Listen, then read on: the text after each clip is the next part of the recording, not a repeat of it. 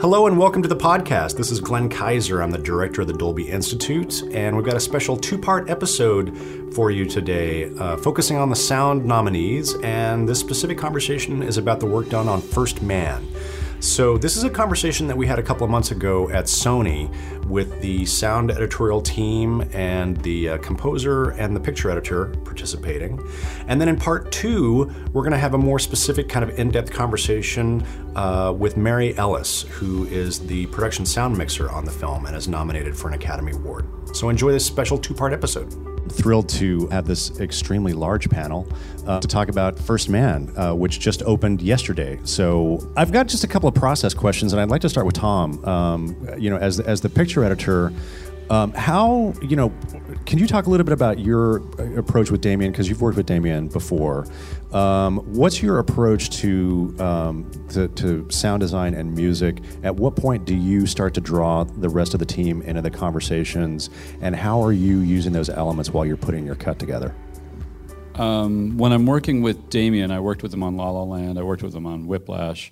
We tend to draw on those resources immediately. So, and I know Justin can speak to this too, but when I started picture editing, which was exactly the same time they started shooting, I already had some animatics that were created for the big action scenes, and the animatics had Justin's music there already. Justin had been working on the music with Damien well before pre-production.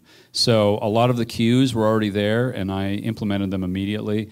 And there was also some rough sound, not from Ai-Ling or Millie, but there was some rough sound that Damien had kind of cobbled together, things that he liked, that I tried to implement and work in.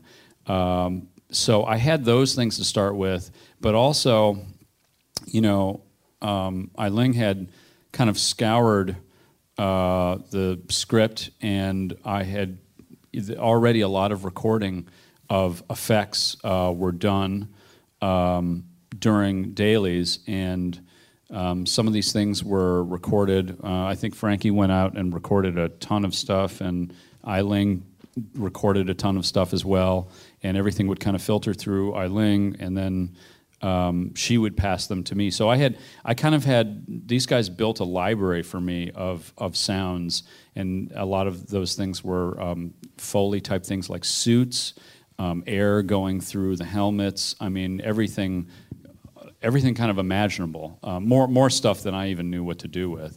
But it also included, like a SpaceX launch and actual Apollo launches and different things that had to do with the spacecraft. And so when I started picture cutting, I had all of this stuff to begin with, and I tried to put a lot of that stuff into my first cuts. And even while they were shooting and while I was first putting stuff together, there were a couple things I remember sending to Ai-Ling. One thing in particular was a scene that we called the multi-axis trainer, where Ryan Gosling is strapped into this weird gyroscopic-looking contraption. And I think that was the first scene that we passed off. It was just an early cut to Ai-Ling, and she did a pass on that, and that's something that we put back into. I cut on Avid, and we put that back into the Avid. And I immediately started working with it. And once shooting wrapped and Damien joined, that process continued and kind of amped up. So as soon as Damien and I would get a picture cut done or close, we'd send it to Ai-Ling, and she would do a sound pass on it. And then that started to extend to Millie, where we would have dialogue-related stuff that we would send to Millie. And I think an early thing we sent to Millie was a scene that was recorded in the rain, with some practical rain, which was very challenging and problematic. And so we would send things like that over to Millie, and she would, work on it, clean it up, and give it back to us. So very early on, I was working with elements from these guys, but then also we were just having kind of a back and forth, like a turnover, and we would just cycle through back and forth a lot, constantly. And this just continued all the way to the end. So one of the things that we were talking about before we started, Frank and Tom, I'm sorry, John, you guys didn't actually do. There were no temp mixes on this film. So usually that's a time to kind of experiment and rehearse some ideas and sort of get a feel for what the director wants to do. But you didn't have the benefit of any of that. So can you talk a little bit about like how did you and this was your first time working with Damien. So how did you kind of approach that? Just jumping in and mixing the film. It is difficult not having temp dubs, but at the same time, it kind of lets you expand as you go. What we did do was went to one of the early previews so we can let it sort of sink in. And, for the next couple months, you get to think about it. It's like, okay, what's going to change? First of all, music, knowing that the music is temp, but knowing that the final music is probably going to be very close to that. But then it changes, as it did on this one, where it just kind of changes and gets better and bigger and, all of those things. But it gives you a chance to think in your own mind, okay, how can we make this better and carry it forward? In this case, it was like it should sort of be documentary. That was the main word that we talked about. Luckily, we had the chance of Tom and Damien. Their cutting room was right next to the Hitchcock. So for lunch, pretty much every day for months, we got to see him. So once we thought of something, we could ask questions, and sort of elaborate on things that we were thinking. And they would go, yeah, that's cool, go for it. Oh, yeah, that's great, cool. Always very supportive, or like, nah, maybe not on this one, next one, and something like that. So in a way, we got to really have time to think about it way before we got to the stage, before I started dialogue pre-dubs. Way before. We had a lot of the answers, a lot of the directions sort of hammered out. So then it was pretty much the normal getting on stage and, having new elements, tons of new elements. The new music, of course, that's the first time anybody's really hearing the fresh score and the differences in the nuances, is the harp, what kind of pluck is it? Just little tiny things that we would spend time on to make sure we got it exactly fit in. So it was, I would say it was. I dug it. I totally dug it. The no temp thing was new for us, but I totally dug it. It's a lot of fun. So, question for you, Justin. Can you talk a little bit about obviously you've known and worked with Damien Chazelle, the director, for a very long time. We were just talking, you guys went to college together. You worked on sort of his first kind of project, which you guys started together in college, and then obviously through Whiplash, and then, La La Land, and now First Man. So what's your process for working with Damien? And so apparently you did some pre-score sketches for the initial animatics?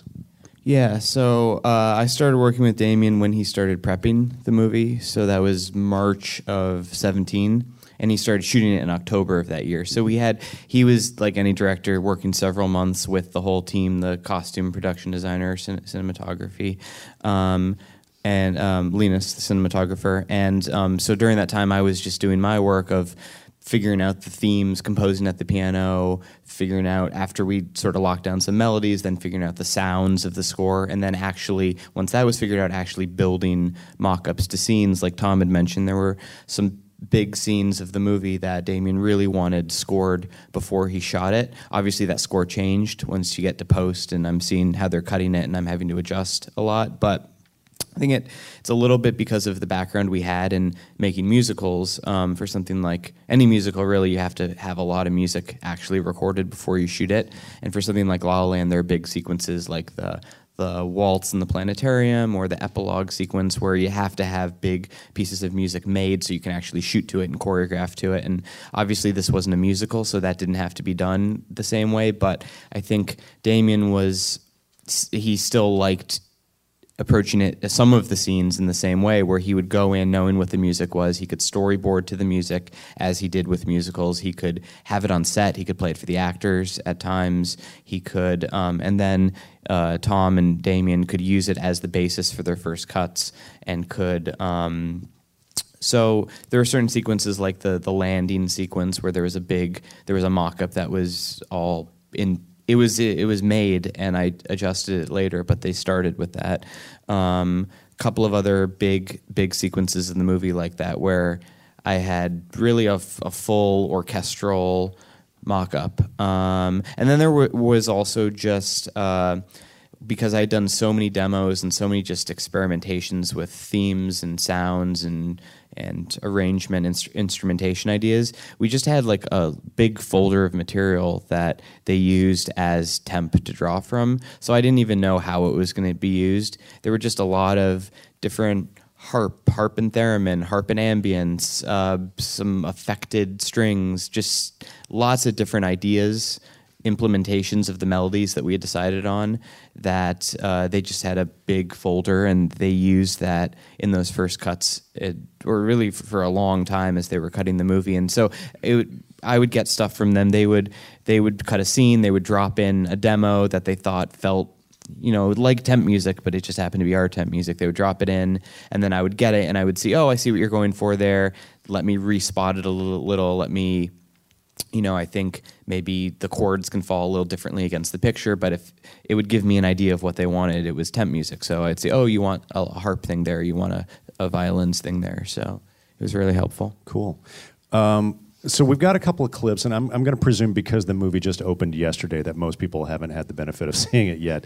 But before we roll into this first clip, Ai-ling and Mildred, I wanted to ask you, so the documentary is a term that I'm hearing a lot with you guys talking about the film, and it seems like that was sort of a very important design approach to the film. So before we watch this first clip, can you talk a little bit about what that meant for you on the sound effects and the dialogue side, and how that influenced your approach? Well, for the sound effects side, the documentary feel for me is to have this grounded, gritty feel to it, that it shouldn't be too polished sounding. And so a lot of the Earth scenes, they are more of the intimate, personal moments between Neil, the astronauts, and his family. So for the the backgrounds and the Foley and the effects that we did, basically we tried to attempt to give it a more of a grounded, gritty feel. And so also in the mix, we have a narrower mix field, and also, we have I want to follow up on what you just said. What do you mean a narrower mix field? It's basically, in the mix when we do it, the panning, it's just the image is just narrower, because later on, in a few of the set pieces, we needed to open it up and surround the audience. So you wanted contrast? Yeah, we wanted the contrast, and so with that, and then so. Ironically, we needed to contrast that in some of these cockpit scenes, so that it's more immersive and visceral, to give you a feel of danger when they are going up to space, from Neil's perspective. For us, that's that. Yes, and for me, I had to, my approach on this film, because we wanted to have this documentary feel, the dialogue, the production sound had to sound the way the film looked. So in the film, it's shot in Super 16, so there's a lot of grain, and you kind of wanted that same feeling to the production sound. So I normally, on a lot of films, I will spend a lot of time really cleaning it up, using lav mics instead of the mixed channel, just to get a more stronger signal, things like that. And but this approach, we wanted it to sound more like it was in a real world environment. So for example, some scenes Tom would cut with the mixed channel, like for example, Mission Control. Everybody was mic'd. It was a huge scene with, I don't know how many channels, like 20. It was like 24. I had 24 tracks of audio, because I think they mic'd every man in the Mission Control. Every single person had their own mic, and then when, so normally when you would cut a scene like that, you would just use all those ISO mics, but we ended up presenting that, and then it got kicked back, and then because it wasn't documentary enough. Because it was too clean? Too clean, yes. So then I worked with Susan Dawes, a really great dialogue editor, and so it was like picking and choosing. Okay, well, we'll leave the mixed channel here, but then these specific lines will go in for the ISO mic. So it was a different approach. It wasn't your typical Hollywood soundtrack, but we obviously wanted people to understand what they were saying. but feel more Damien kept saying we want to hear and see and feel life. So life being like paper rustling or the sound of the reflection in the room, things like that. Sorry, just add one more thing. So the other thing about this is also because it has this documentary feel to it, we want it to be as authentic as we can. So we try to add as many original and authentic sound recordings that we can. And also, meanwhile, sometimes in some of the moments during those set pieces, we wanted to go into the emotional feeling of being in it, of feeling inside Neil's head space. So sometimes we may have to embellish it with something not so authentic or not so usual. But so sometimes what I do in processing some of the sounds is to introduce some like distortion or over-modulation to the sounds. So it has this just this gritty feel that it just sticks to what you see on screen. Well, why don't we take a listen? So this is a first clip, and I believe this is one of Neil Armstrong's first test flights, and this sequence is from pretty early on in the film. Theo, you're bouncing off the atmosphere.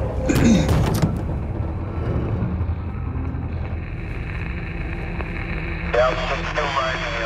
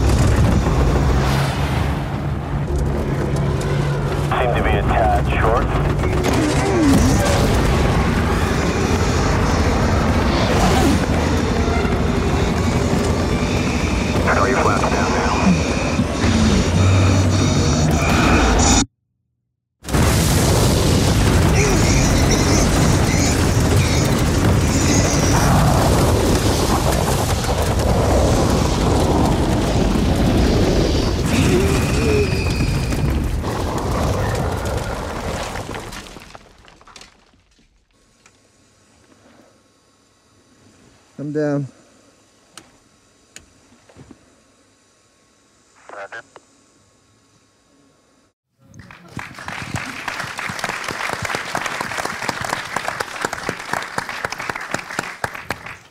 A nice, gentle landing.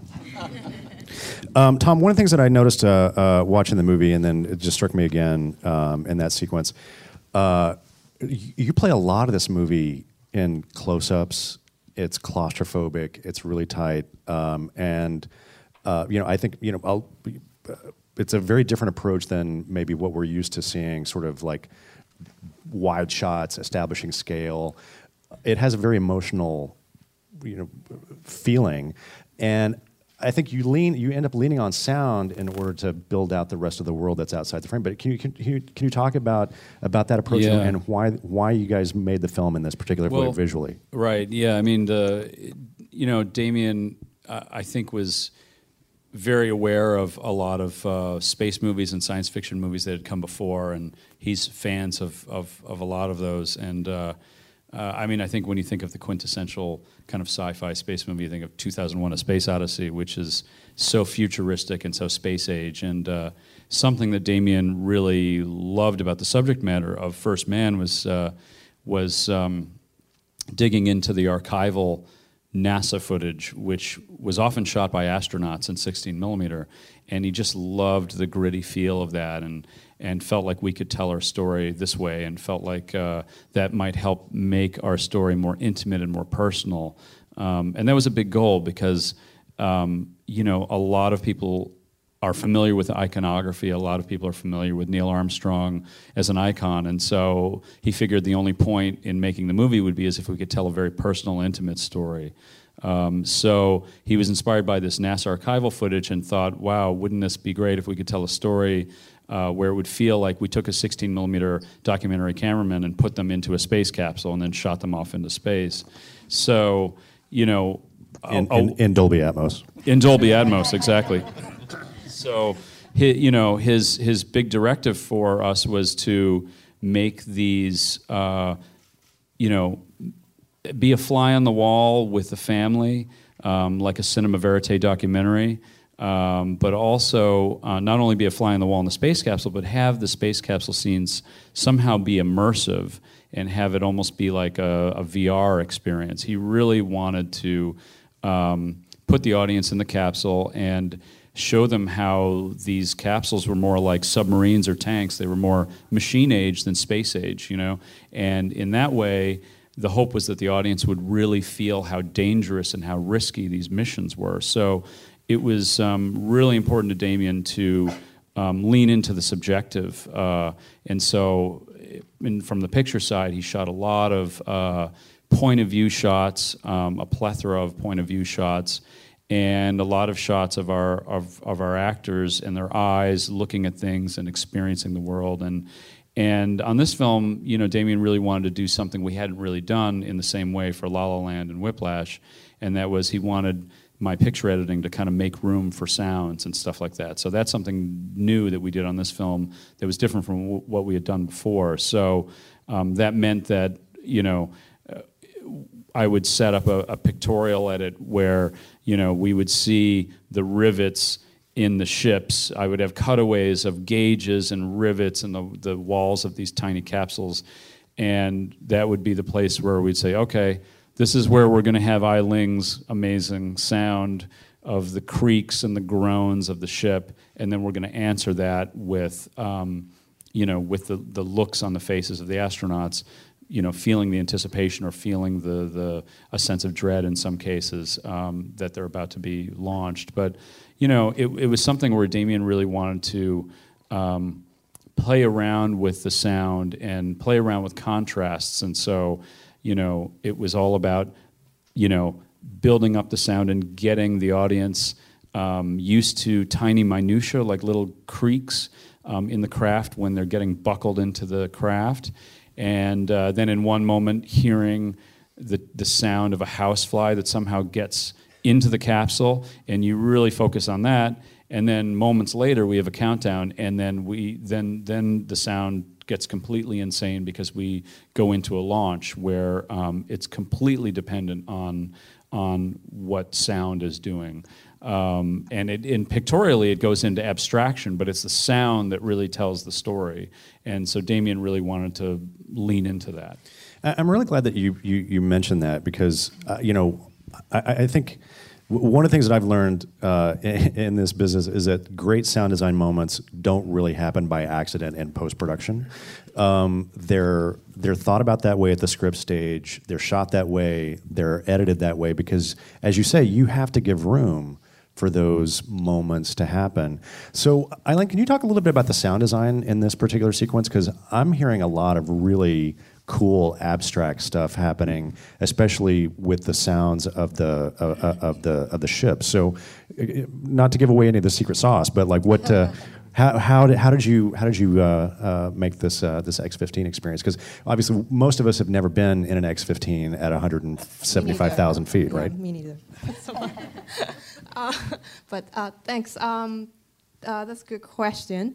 So the X-15 is like the first opening sequence in the movie. Just throws it right in it, and a lot of it is early on in the early conversations with Damien, one of the film references he told me to watch was Das Boot for the space travel. And so, they are basically, shooting up into the sky, in this like fragile spacecraft that like it's dangerous and hostile environment.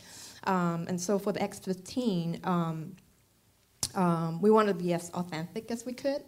But sometimes we need to go into something more emotional to give you that sense of unease and surprise. And so, early on the ascent, the X-15 is basically like a rocket, but looks like an aircraft. So during the ascent, we have like rockets sound and some engine sounds that ascend up.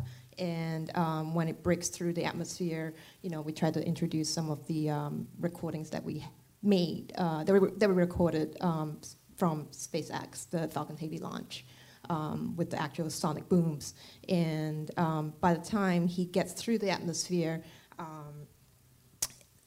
because we wanted to create this sense of unease and surprise, we just like built the sound up to play with dynamics, and so we just build it up into like extremely loud moment and just immediately drop it into like a quiet moment. And that's when, you see the Earth's horizon and then Justin's music comes in.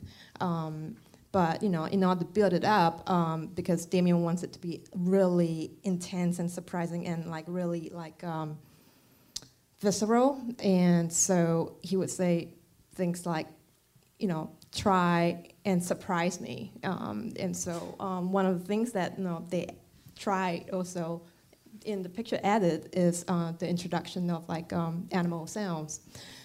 So we just took that idea and used sounds of like elephant roars, lion growls, even like animal stampede that builds up to the moment when he turns off the X-15.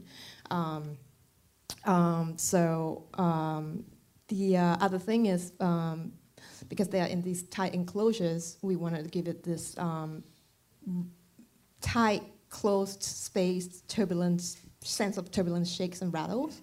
So one of the things that we did, we tried to record a bunch of other things, but I was trying to, one of the things I recorded were some motion simulator rides when the machine, when it injects low frequencies to like heavily shake the entire vehicle or vibrate the entire vehicle.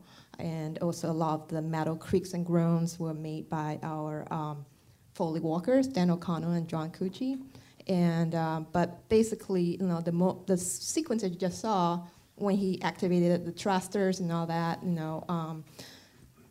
they were some of the thrusters that like we went out to record at a small rocket company in Mojave Desert. They were developing like lunar landers, so we recorded some of the thrusters there, so we were able to use it here. And so as he's like trying to fight and cut through the Earth's atmosphere, Damien was like, I want it to be like really mean and angry. And so, so I happened to find this like set of recordings from this one guy. It was like a crowdfunded like sound library of like elephant recordings out in Thailand.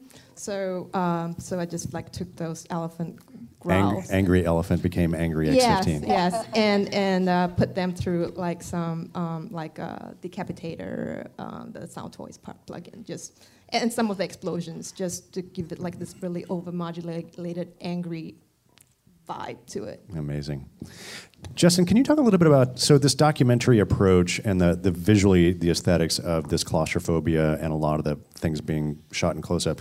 So that emphasis on reality, how did that affect the music? And what is it, it's an interesting music for a documentary approach. How did you handle that?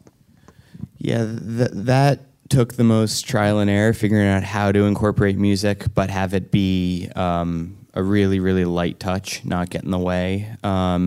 It's funny because the movie kind of has two facets to it. It has that really grounded documentary style, and then it has a lot of scenes, mostly in space, where it's grand and it's supposed to be kind of a spectacle. So the music had to do kind of both things, and it had to be on both sides of that. Sometimes the music is sweeping and very much out front, and then other times, mostly in the domestic scenes, it had to be very quiet and intimate.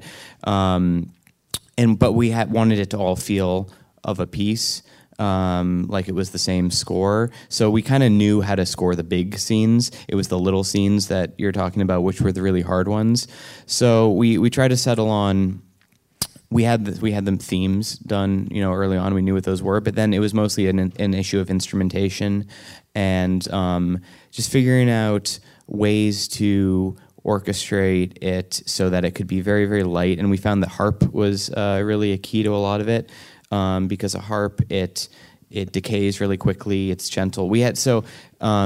Whereas in space, it was a lot of full orchestration, strings and brass and theremin and things that really sustain. On Earth, we wanted it to decay really quickly. So it basically left us with what are those options? It's piano, guitar, harp. Those are the instruments that have really light touches. And we had sort of thrown out piano as an option. We didn't want a piano score, and guitar didn't really make sense. So we settled on the harp.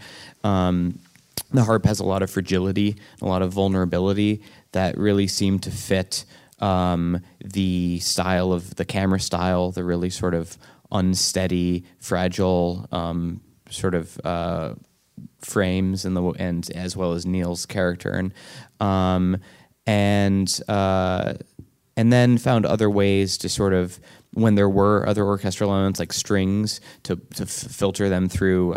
We put them through a rotor cabinet to, again, thin them out and give them a little bit of grit that felt like it matched the 16 millimeter or like the film stock, putting it through some analog gear, the rotor cabinet, to give it this sort of shaky, gritty feel. And then a lot of it really is the mix, and it was what John and these guys did at the end, finding the place it sits. And it was really all those friends and family screenings and preview screenings that we did just with the Avid. It was one of the biggest challenges was just figuring out where the music could sit in those domestic scenes in a way that it wouldn't stand out. And I struggled with it. Tom struggled with it. It was really a challenge. And then, John did his work and had it sit, and it really, really transformed the score and the whole reaction to the score and the whole reaction to how the music was playing in the movie through all those intimate scenes, because it was such a delicate balance in it, and it really took such a fine touch, and also not just where it sits as an overall level, but where it peaks out. I mean, there's this one. It's the last scene of the movie, and I won't give away too much about it, but it's this very intimate scene between Neil and Janet, and the music had to. It had to enter almost invisibly, and then John brought it up at this moment, and right at that moment, it just highlights the emotion of the scene, and it doesn't get in the way. It's still such a verite. It's shot, and it feels so documentary, but this one little move in the music, it made the emotion tenfold, and that's not a move we had. That was something that they found, in the final mix of that scene, so... It's a great last scene. Not to give it away. We've got another clip. Let's take a look at this. I think this is Neil testing the landing, the lunar landing module.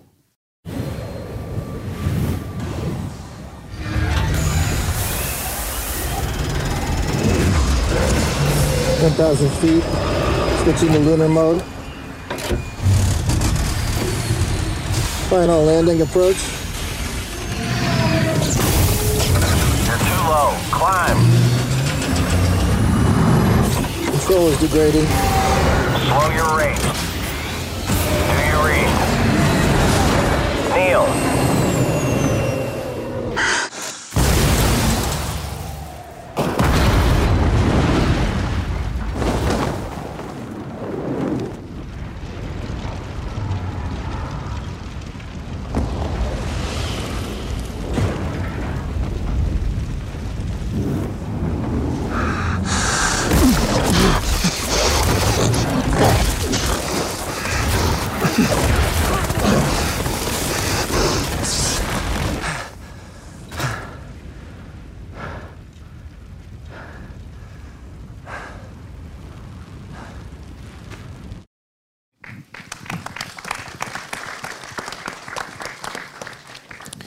One of the things that I think you guys, as a team, did so well is use contrast in the film, and obviously there are these big, huge moments, and then suddenly things just really die away, and you can just hear some breath, and it's that modulation really engages the ear and keeps it really, really interesting. So I thought that was just fantastic.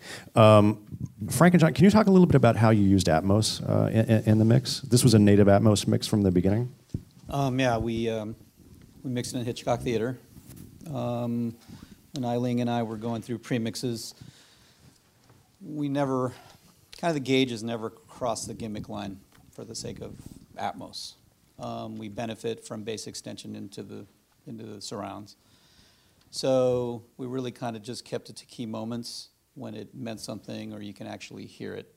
I think the first time we really kind of extended out was in the multi-access trainer. So that stuff kind of moved through the array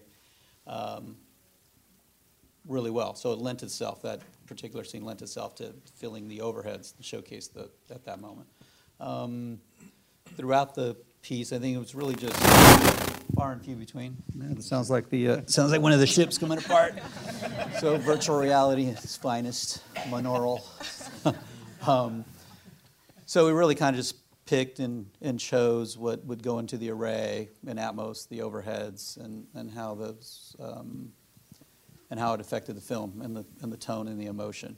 If it was that particular sequence was very scary, I don't want to give anything away. It was pretty scary what they had to go through in training, and then we did some stuff early on with the X-15 and some of the movement, exterior movement that was kind of fun, just some of the airs and whatnot.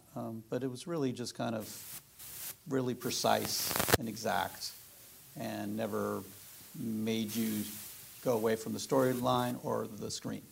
So that's how we handled that. One of the Atmos qualities I really like is the full range surrounds, and it works so well for this film because of all the during some of these cockpit rocket scenes, it needs that size and to immerse the audience in it. And so I think we made use of a lot of that during, say, like even the Apollo launch or the Gemini launch sequences to kind of put, to kind of pan some of the rocket roars recordings and some of the JPL acoustic chamber recordings that we did, just surround the whole audience with it, and so that would mean, even like during the Gemini 8 mishap section, you have all the spinning sounds that to help sell to the audience that they are like spinning at like so many revolutions per second or per minute. We had a lot of fun, playing around with picking flying up that stuff around the room. Elements. Yeah, like panning it, either sideways along the walls, across the ceiling, or front and back. Right, but also importantly, to your point, it's backed up by the visuals, and it's dictated by the story. It's not just kind of having fun for fun's sake. No. I do want to go. I want to go to audience for questions, but before we do that, just really quick, because it's so rare to have a picture editor come to participate in these kind of conversations. I wanted to ask Tom. You've got two very powerful tools at your disposal from a sound perspective. You've got music and you've got sound design. So how do you, from your perspective in working with Damien, how do you pick and choose what's going to step forward in a particular moment? That's a good question. I think that, it's funny. Music is, Justin's score his scores are always so filled with emotion. And I love the way John put it in terms of even the biggest cues were so very delicate. There's so much nuance in these cues, and it doesn't take much to really feel them in a way, And so I think Damien is a musician too. He's a musical background. I don't. I know nothing. But I feel like it doesn't take much to really start to feel, the emotion from these cues, and so I think we really approach them as elements that we really should be very careful about overusing, And I know, and I think Justin felt the same way. You know, like there were times during our rough cut process where maybe I think Justin would even chime in. I think we're using too much. We're leaning too much on this, or you know, there's you know, I think it's we're too wall to wall here or something. So it's something that I think automatically, because we know how powerful it potentially is, that we really try to hold back in some ways with it. And you know, a lot of the set piece scenes, such as the Gemini 8 launch, we knew from the beginning were going to be very sound design heavy.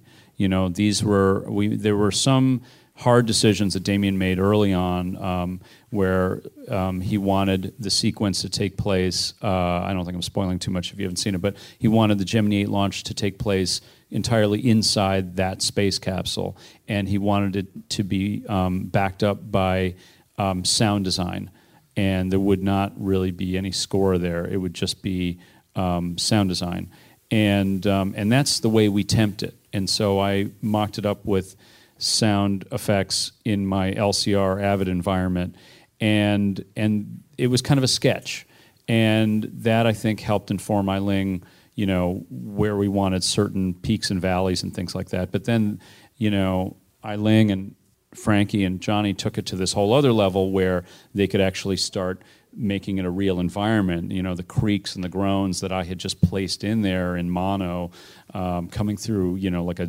center channel, could all of a sudden be placed at different parts of the room, and they would come to life in ways that I just couldn't do, and it was hard for me to even imagine. But I think also, you know, because I mean, Damien is again really great with establishing contrast. He feels like that accentuates things on either side. You know, if he made a decision to say the Gemini 8 is going to be very reliant on sound design, the Apollo 11 launch has to be completely different. It's going to be different pictorially. It's going to be on the outside of the craft mainly. It's going to be larger, epic. You'll have tons of wide shots.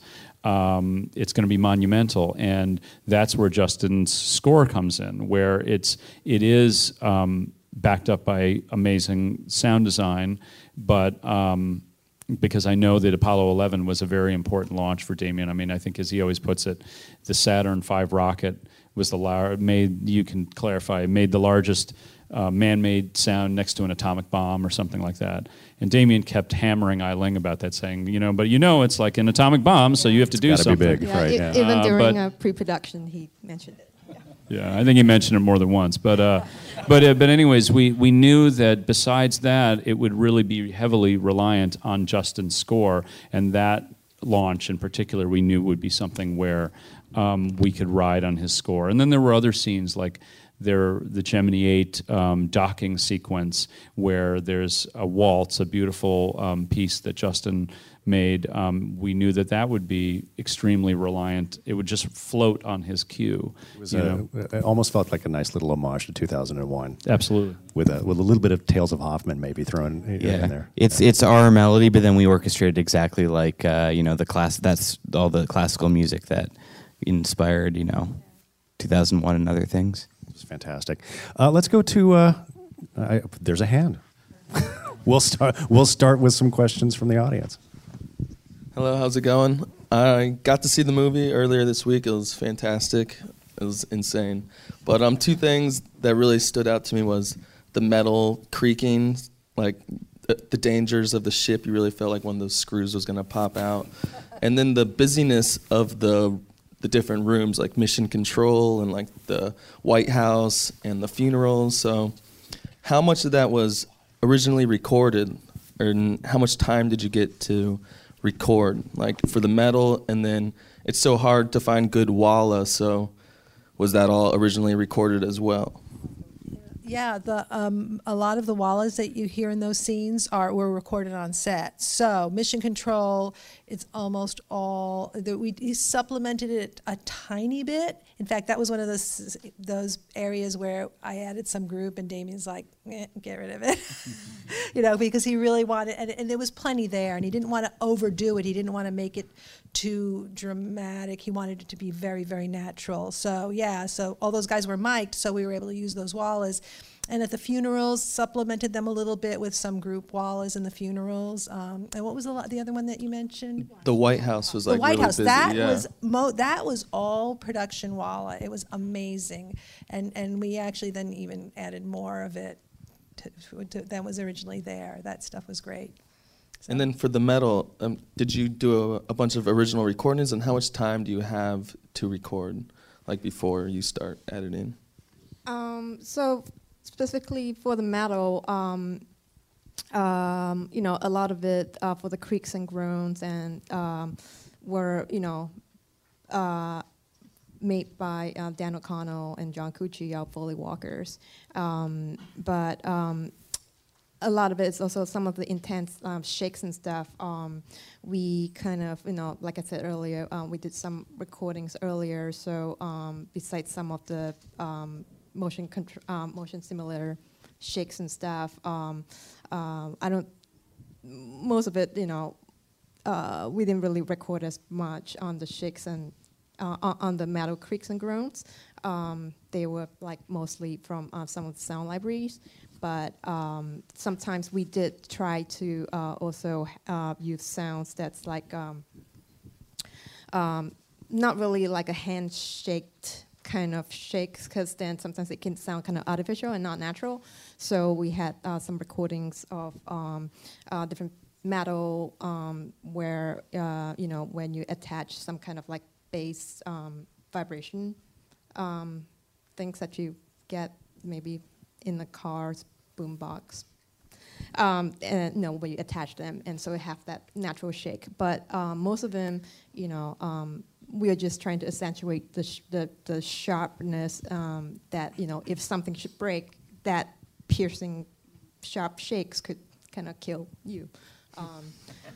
You definitely got a sense that these things could come apart at any second. You communicated very well that this was a very dangerous endeavor to be flying these aircraft. Right over here. I think they're going to bring a microphone to you. Thank you. So I haven't seen the film yet, but from these examples and from what you guys were talking about before, my question is more for Justin and Tom and your collaboration, and how it seems like it's more of an example. This movie is an example of music done right, where it starts early in the process, as opposed to the more traditional way of composing to the picture lock, perhaps. So it seems like that's more and more the trend. Like for example, Ludwig was speaking about something similar before. So my question to you guys is, what are the benefits of that, apart from the obvious ones of directors perhaps falling in love with temp music, but other benefits that you see in that process, and if you see perhaps this going more, the process of composing music for film as kind of like building a temporary perhaps library of music beforehand, of thematic material and perhaps sonic material, and then sort of finessing that after the picture is locked. Is that the process that it seems to be happening? I mean, we, me, Damien, and Justin kind of continued a workflow that we had started on La La Land out of necessity, because La La Land was a musical. We really had to. We were very reliant on Justin creating cues early on, and then we ended up using them. But we did a thing where, Justin set up a room adjoining my room, and we shared a door. So we were really, we worked very, very closely together. And it was kind of like I'd say it was always like a TV sitcom where we would some character would just like waltz in without unannounced. Which one of you was Kramer? And it was usually Justin. And but it's very different from other projects I've worked on where where the music kind of follows or chases the picture. Damien's a musician, and so he has a very specific point of view on how he wants to do things, and he has very specific musical tastes. And when we're working together, he'll often know a music edit that he thinks will work or won't work. And so we're a couple steps ahead with him in a way, and I think it's very director reliant. So it's really what works for that particular director. But for Damien, a lot of what Justin would do would really inform the picture cutting, and not the other way around. I mean, we would certainly pass picture to Justin, and then he would have to kind of rework what he had done. But often, he would do things musically that he felt were best for the music emotionally, and that would require some picture changes. And that, almost always was received well by Damien and by me, and we would make some adjustments. If we really didn't feel like we could make the adjustment, then we would say we can't do it. But most of the time, we would really be very open about adjusting, and that's not always the case when I've worked on other projects where, I think the directive from the filmmaker to the music is just to the music editor, just make it work. I don't care. It doesn't. I can't tell, so it doesn't matter. But Damien and Justin have very sensitive ears, and so it was something where we would do this cycle back and forth to make sure that musically and emotionally it was working, and often that meant the picture kind of followed. And in order to do that, we felt it necessary to work very closely together.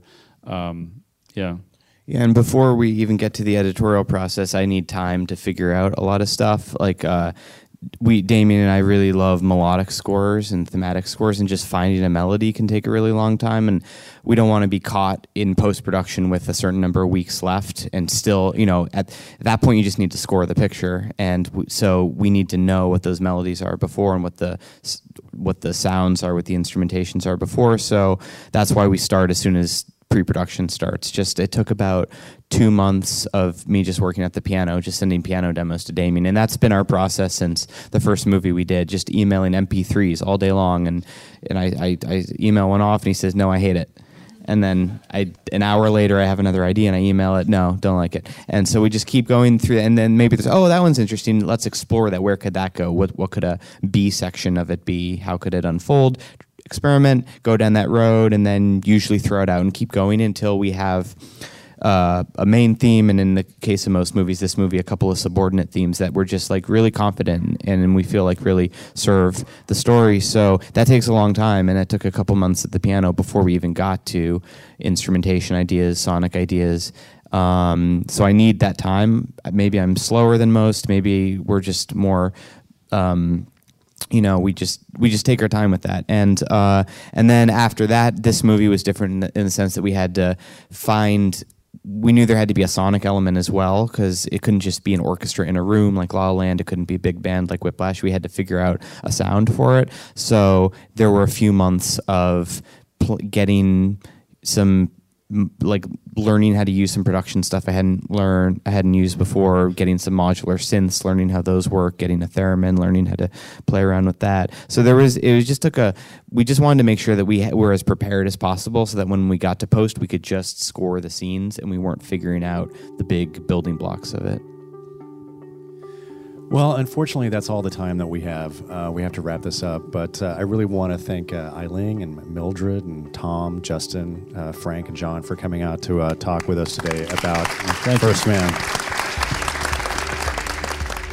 So that was part one, our conversation at Sony Studios a couple of months ago on the work for First Man. And now in part two, we're going to focus on the production sound mixing that happened with the nominee Mary Ellis. Hello and welcome to part two of our conversation about First Man. We recorded part one a couple of months ago at Sony Studios with the team actually before the nominations came out. And I'm thrilled to be Skyping today with Mary Ellis. Mary, congratulations. I think it's amazing. It was just a year ago that I had you on the show and we were talking about Baby Driver. Yes. So I think I want to double check this, but I believe you are the first person to appear on our Oscar podcast in back-to-back years for 2 movies. So congratulations to you. Thank you so much. It's quite a and without a doubt. So as I mentioned, you are nominated for the Academy Award for Best Sound for your work on First Man. And you are sharing that nomination this year with John Taylor and Frank Montano and Ai-Ling Lee, who are the re-recording mixers on the film. And I should point out that Ai-Ling and Mildred Morgan are also nominated for Best Sound Editing. So this movie's got nominated in both categories, which is obviously an amazing honor. Baby Driver. As did Baby Driver. That's right. That's right. Trend here. So, Mary, when we talked a year ago, you were telling us about all these just insane challenges from Baby Driver and those long tracking shots and the music playback. So obviously First Man is a very, very different movie. But tell us a little bit about your work on the film and maybe what were some of the more challenging scenes for you to do, because obviously your job is you're on set recording the production sound. Yes. First Man was just as challenging as Baby Driver, but in a very, very different way. It was almost like we did 2 movies. We started in September, and Damien wanted everything to be documentary style. It was almost all handheld. We did 1 Steadicam shot and maybe 2 dolly moves the entire movie. Fortunately, James Peterson, who did Baby Driver with me, also did this movie. And it was spectacular watching him and Linus, the DP, work together. We were fortunate in that we had 6 days of rehearsal with just him, Damien, and James, where they did all the work with the 2 young Armstrong children. It seems like the DP and James just developed a dance that was beautiful to watch. You'd see James suddenly duck behind a wall. Linus would swing around and do a 180, widen out. And they just really did a fabulous job working with each other and together. So the first half of the movie was all the stuff with the families, the period piece 60s, and then after Christmas we got into the capsule work, which presented it was like working on a different movie almost. The big challenge there was, of course, the fact that we had to have the helmets mic'd. We had to have earwigs. Well, we actually went with Comtex rather than earwigs because sometimes Ryan would stay in the capsule for 7 hours without getting out. And we wanted to make sure an earwig battery doesn't die because that blasts the actor. There's nothing we can do to prevent it with about 100 dB noise thing. So we developed an inner ear thing, working with props that went under their ears. We had the mics and the helmets. And, of course, we were limited there and that we couldn't do just what we wanted because Damien wanted everything to be period piece accurate. So like we could start from scratch with helmet design. Well, before you go on, let me ask you, so what were the earwigs for? Was that so they could hear Damien or what was the purpose behind the earwigs? Well, the purpose behind that was that when you get the 3 guys in the capsules, which are pretty much built to scale, incredibly tight quarters, once they get those helmets on, they can't even hear each other. So Alex Lowe from Baby Driver and First Man, our Pro Tools playback operator, we developed a system where they could speak. They could pretty much, we had 4 different feeds going. Ryan wanted to hear Damien and the other 2 actors and only his off-camera reader. We had 7 camera readers. We had a voice of God that went through this stuff for the ADs. And we had Damien. So the way Alex set it up was that whenever Damien spoke, all the other feeds shut down. So anytime Damien wanted to direct, everybody else went radio silent. It was an incredibly complex setup. Took us about, an hour plus every day to set up, depending on, because every day somebody would decide, well, I want to hear his off-camera reader too. Or, So you had to change it every day. Changed on a daily basis. So basically Alex was there an hour and a half before shooting call every day to finesse that. It's quite complicated. He says it's the most challenging work of his career. He pulled it off brilliantly. He made me look like a rock star, and as does James. So that's helpful. Well, at least you were on set, right? So it was fairly quiet, or was the capsule a noisy environment to capture dialogue in? It was very noisy because it's basically a bucket of bolts, just like the real one. Don't realize how dangerous this stuff was, and we had all these NASA experts with us, astronauts, and one of my first questions with them was it really this loosey-goosey? And he was like, oh, yeah, it was really dangerous. So, and everything was on a gimbal.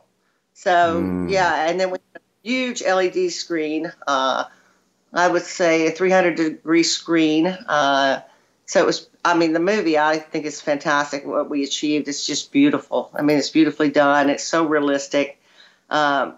When they were doing some of the testing stuff, we kind of had to let Ryan sit down for about an hour because we had scrambled his brain. So with all the gimbal stuff. So, and then of course the big challenge for me and all of that was the air.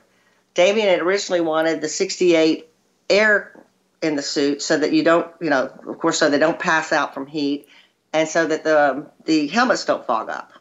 Well, that didn't work. It was just too noisy, and it's like, I finally appealed to him and said, Damien, you've heard the recordings from the actual missions. They sound horrible. Right.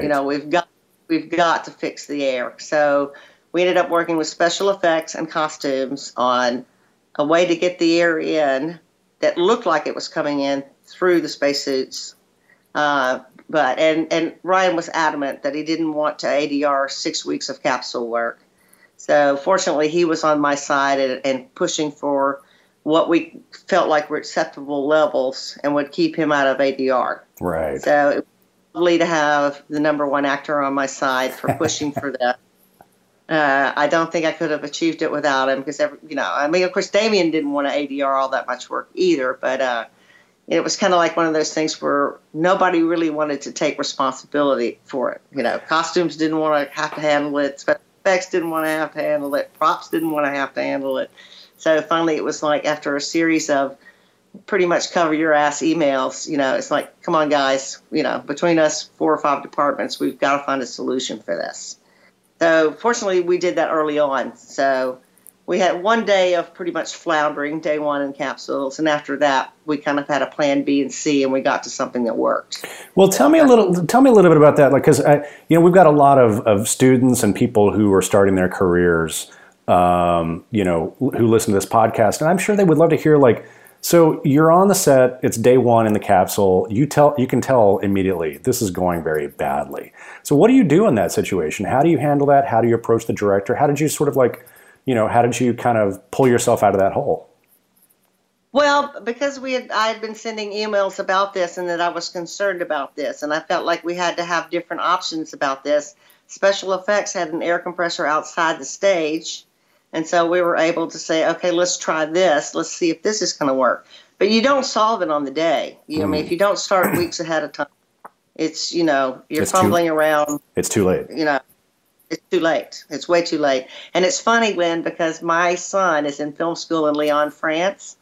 And they asked for an interview with me, and they had heard your podcast from last year from Baby Driver. And the funniest thing they asked was, you and Tim and Julian didn't know each other before that podcast. And I was like, oh, we knew each other very well via email. We just never for that podcast.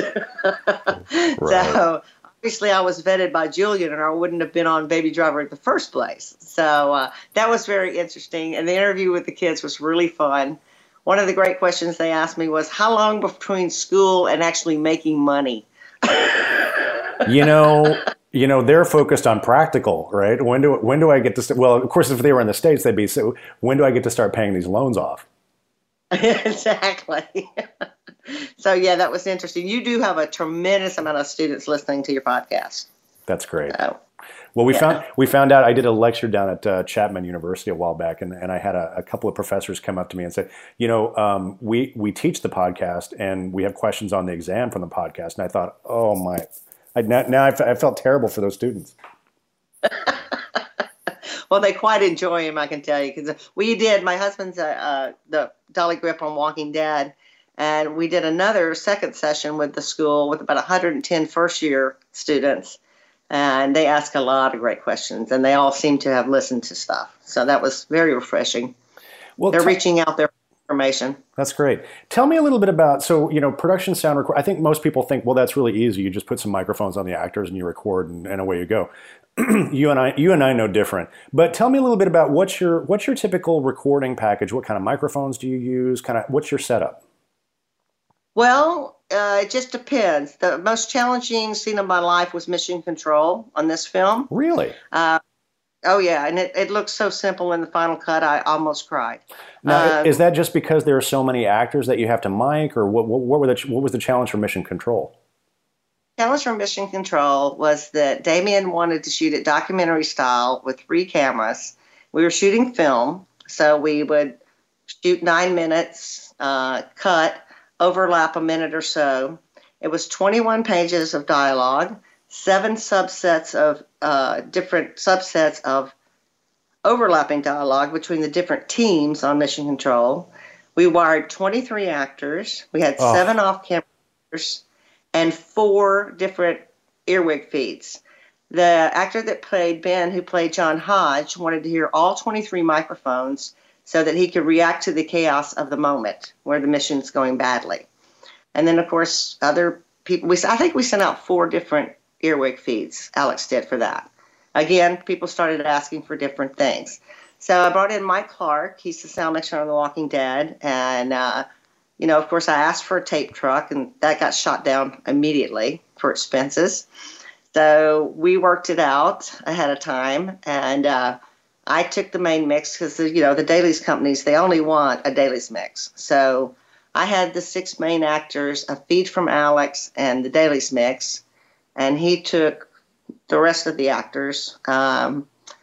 And like I said, things changed. And I told them this was going to happen. I said, as soon as Damien gets this scene, which took a day and a half, he's going to start upgrading people. Because Neil Armstrong's son was in the background and various people who were.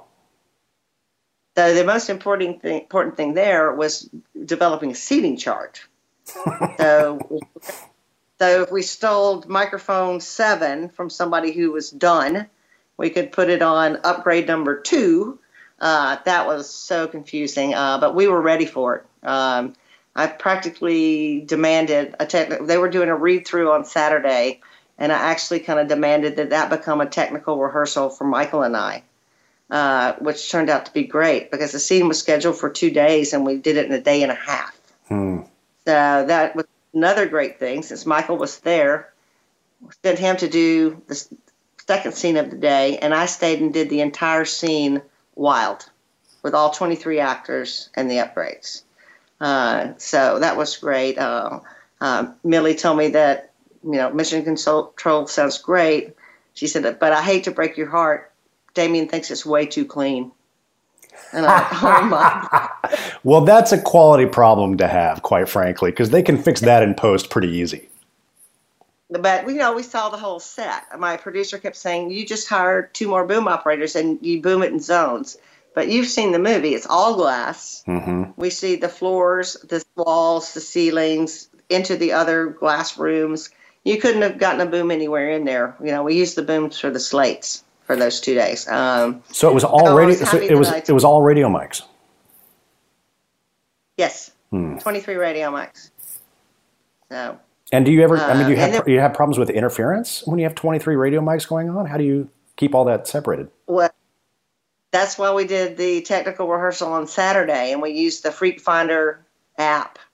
And thank God we had Saturday because actually Monday and Tuesday went seamlessly because we had that time on Saturday, and it took us probably at least 2 hours to coordinate all those frequencies because it's not just that; it's my IFBs to my guys, his IFBs to his guys. So you're really talking about close to 30 wireless frequencies. Mary, how much of your job is just problem solving and looking at a situation saying, how in the world am I going to do this? I'd say a good 50%. Well, and you don't seem to get the easy ones, do you? Well, no, and I'm kind of happy about that. It's like, it was such a challenge to work with these guys. And early in my career, I got to work with Joe Johnson on October Sky and Hidalgo. Right. And I was, on a 2-track Nagra then, But of course, these guys like Denis and Joe and Edgar and Damien, they're such great visual storytellers that if you go to them, my first question in an interview with any of these guys is, what do you want this movie to sound like? Right. And all of these directors have been incredibly demanding, but at the same time, they know that sound is a very, very important component. And even back in the day when I was working with Joe and 2 camera things, he knew how to use 2 cameras that didn't hurt us for the soundtrack, if you know what I mean. What do you mean? You weren't doing black and white, your frame lines were similar. It wasn't impossible to achieve. But I miss the days when you could just, put 2 booms on there and, your wire was ISO'd for insurance. It's not like that anymore. Production sound mixing is very much a radio show every day in and day out, because of what we can fix now. I think is part of the problem, because you can clean up a lot that you couldn't 10, 15, 20 years ago. Mm-hmm. So people are not quite as adept at saying, what I say, I need a road closure here, or some ITC, intermittent traffic control. Like, do you really? It's like, well, yeah, really. Yeah. So, but yeah, I think part of it, and I told the kids in France, is the homework. Get that script and do as much homework as you can. The locations, all of these things now, I really hate it because it kind of feels like a weird, I don't know, I wouldn't call it aggressive, but where you have to send out these emails ahead of time so that you've got a paper trail showing that, hey, this is what I'm concerned about. This is what we should be looking into. This is what the problem solving we should be doing in pre-production, because it normally doesn't get solved on the day. And it's because there's too many people and the stakes are too high and the money's burning too fast. And tell me a little bit about when you go on a location scout during pre-production, what are you listening for, and what are you thinking about? Well, it was different because with Edgar. The script was so unique. We had 22 songs everything was in sync to the movie, including the background, the gunfire, the sirens, right, the background action. So when I did the breakdown for that film, I for my second interview with him, came in and he said, I hope you have some questions. I had a 17-page breakdown with every song, everything in the movie, and was like, okay, how do we do this? So, and that was we kind of learned as we went along on that. It wasn't, First Man was kind of the same thing with Damien, but he just kept saying, I want it real, I want it real. So that's kind of, a little vague. But, it sort of evolves. You just have to keep asking them those questions. When we did our first scene with the Armstrong neighborhood, it was 8 principal actors and I think 10 kids. And like I said, it was just, our DP and B camera running around with handheld cameras. Well, I wanted to ask you about that because when we had the conversation a couple months ago with Millie and Ai Ling, that's something that kept coming up a lot was Damien's kind of goal was that this was supposed to look and feel like a documentary. So how did that affect your work? Oh, it was just crazy. We wired everybody we could. We planted mics everywhere we could. We never knew what we're shooting. And take 3 was different than take 2. So we had 2 booms on ready all the time, and like I said, DPA plant mics all the time, and as many people as we could wire. So, and like I said, and it would change. The DPA mics were great because, you Joe Sticky stuff, behind the toaster. And then, okay, we're not going to go for that. Take 4, we're going to go for something else. Grab that DPA off the toaster and you put it on the refrigerator. What is a DPA? The DPAs are a little small gooseneck that go onto the wireless transmitters. It's a DPA 4098, I believe. Sounds great, easy to hide, good windscreen. And those are your friends. So you just kind of plant those all over the set, or what do you do? Yes. And, if I need them, I need them. If not, we still got a nice little ISO there. My goal is always to try to give editorial as much as possible. Right. Whatever I can give them, I give them.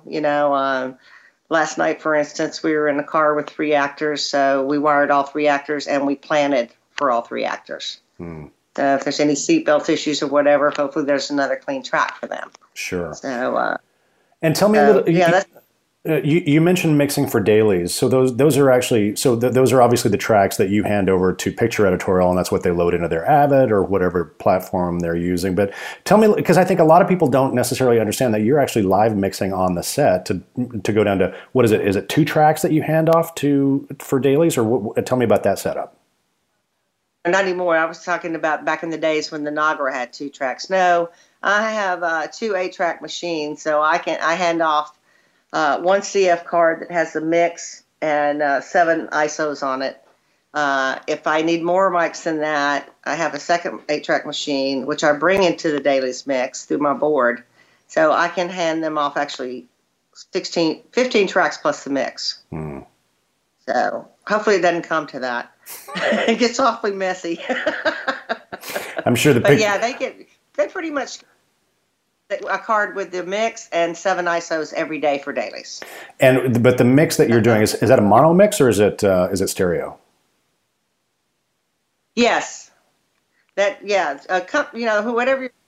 Glenn, you're freezing up on me. Oh, sorry. Yeah, I can hear you fine. Can you? Yep, I can hear you. Okay, cool. Well, Company 3 only transfers the track 1, the mix.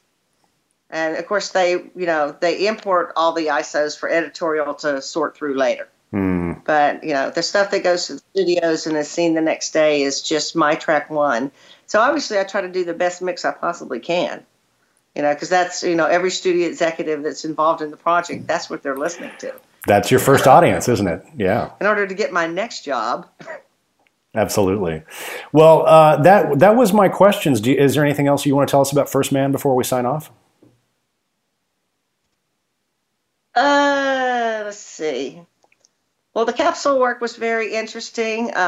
We did put the plant mics all over the capsules as well, even though the wired helmets ended up sounding great. Alex did such a phenomenal job about having no feedback, with the rigs that we made for the ears. And again, the multiple mixes that he was able to send were brilliant.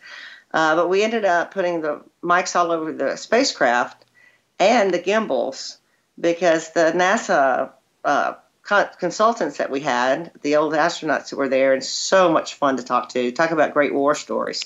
They said it really does sound like that. It's really noisy and frightening and all of that. And they were like, as much of that stuff as you can capture, you should.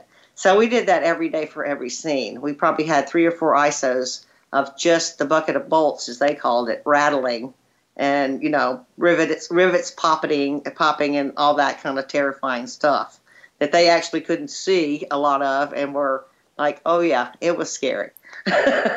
But I thought Damien and Linus did a beautiful job with that movie. It's gorgeous. I'm so proud to be part of it. That's and fantastic. Of course, that post-production team that I got to work with, they did a brilliant job with our stuff. Yeah. I was very, very happy. So I'm going to be in good company for the next 2 weeks. Yeah, you really will. Well, I just want to say too, I believe, my understanding is this is the first time that 3 women have been nominated for the Academy Award for Sound for the same film. You and Mildred and iLink, which is amazing. Yes, I think so. And I'm not sure if this is true, but somebody told me last year, Glenn, that only Pud Cusack and myself have ever been nominated for production sound mixing. I don't know if that's true. I wanted to ask you that because I don't know a lot of women production sound mixers. How did you get into this field, and what was your path to where you are right now?